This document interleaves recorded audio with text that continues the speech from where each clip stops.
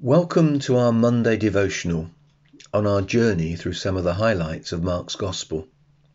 Today we consider chapter 8, verses 22 to 26. In our previous podcast, we saw that Jesus took the disciples to task for their lack of faith. They had witnessed the feeding of the 5,000 and 4,000, but were anxious and frustrated that they only had one loaf of bread between them on the boat journey across the Sea of Galilee.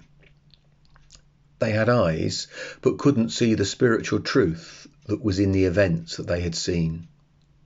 In different ways, the miracle, which we look at today, describes eyes being opened, both physical and spiritual.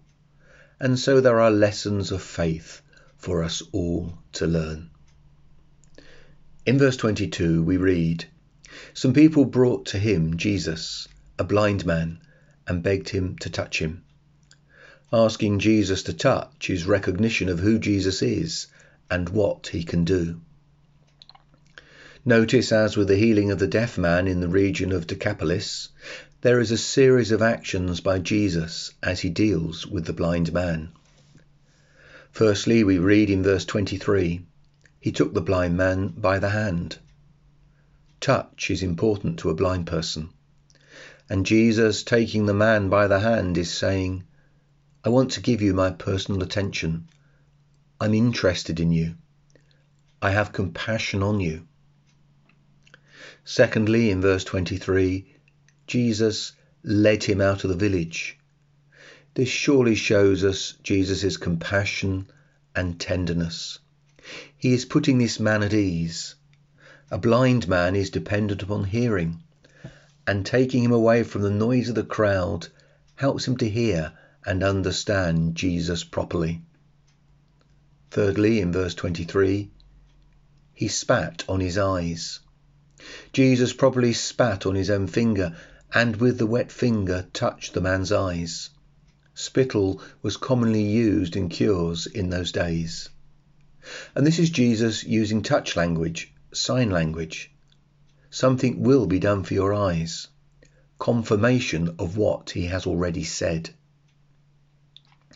Fourthly, in verse 23, Jesus laid his hand on him.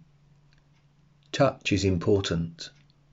Again, we see Jesus' tenderness, compassion, and awareness of the man's needs. Fifthly, in verse 23, Jesus asked him, "Do you see anything?" As we will see, Jesus knew that there would not be a clear, straightaway restoration of sight. That was his purpose, and so he wants to emphasize it. Which leads me to point out the uniqueness of this miracle. Listen to verses 24 and 25. And he, the blind man, looked up and said, "I see men, but they look like trees walking." Then Jesus laid his hands on the eyes again, and he opened his eyes. His sight was restored, and he saw everything clearly. He was cured in 2 stages. Now we know that Jesus' miracles are signs. They point to spiritual truth. Here the man moves from blindness to seeing something imperfectly to seeing something clearly. And it is a sign to the disciples. Just before this miracle, Jesus has told the disciples that they are spiritually blind. A little later, just after this miracle, Peter shows that he understands something of the truth about Jesus, for he confesses him as the Christ, the Messiah. But he doesn't understand that the Messiah must suffer. And so he rebukes Jesus for talking about his death. So Peter has moved from spiritual blindness to seeing and understanding imperfectly, but not understanding all.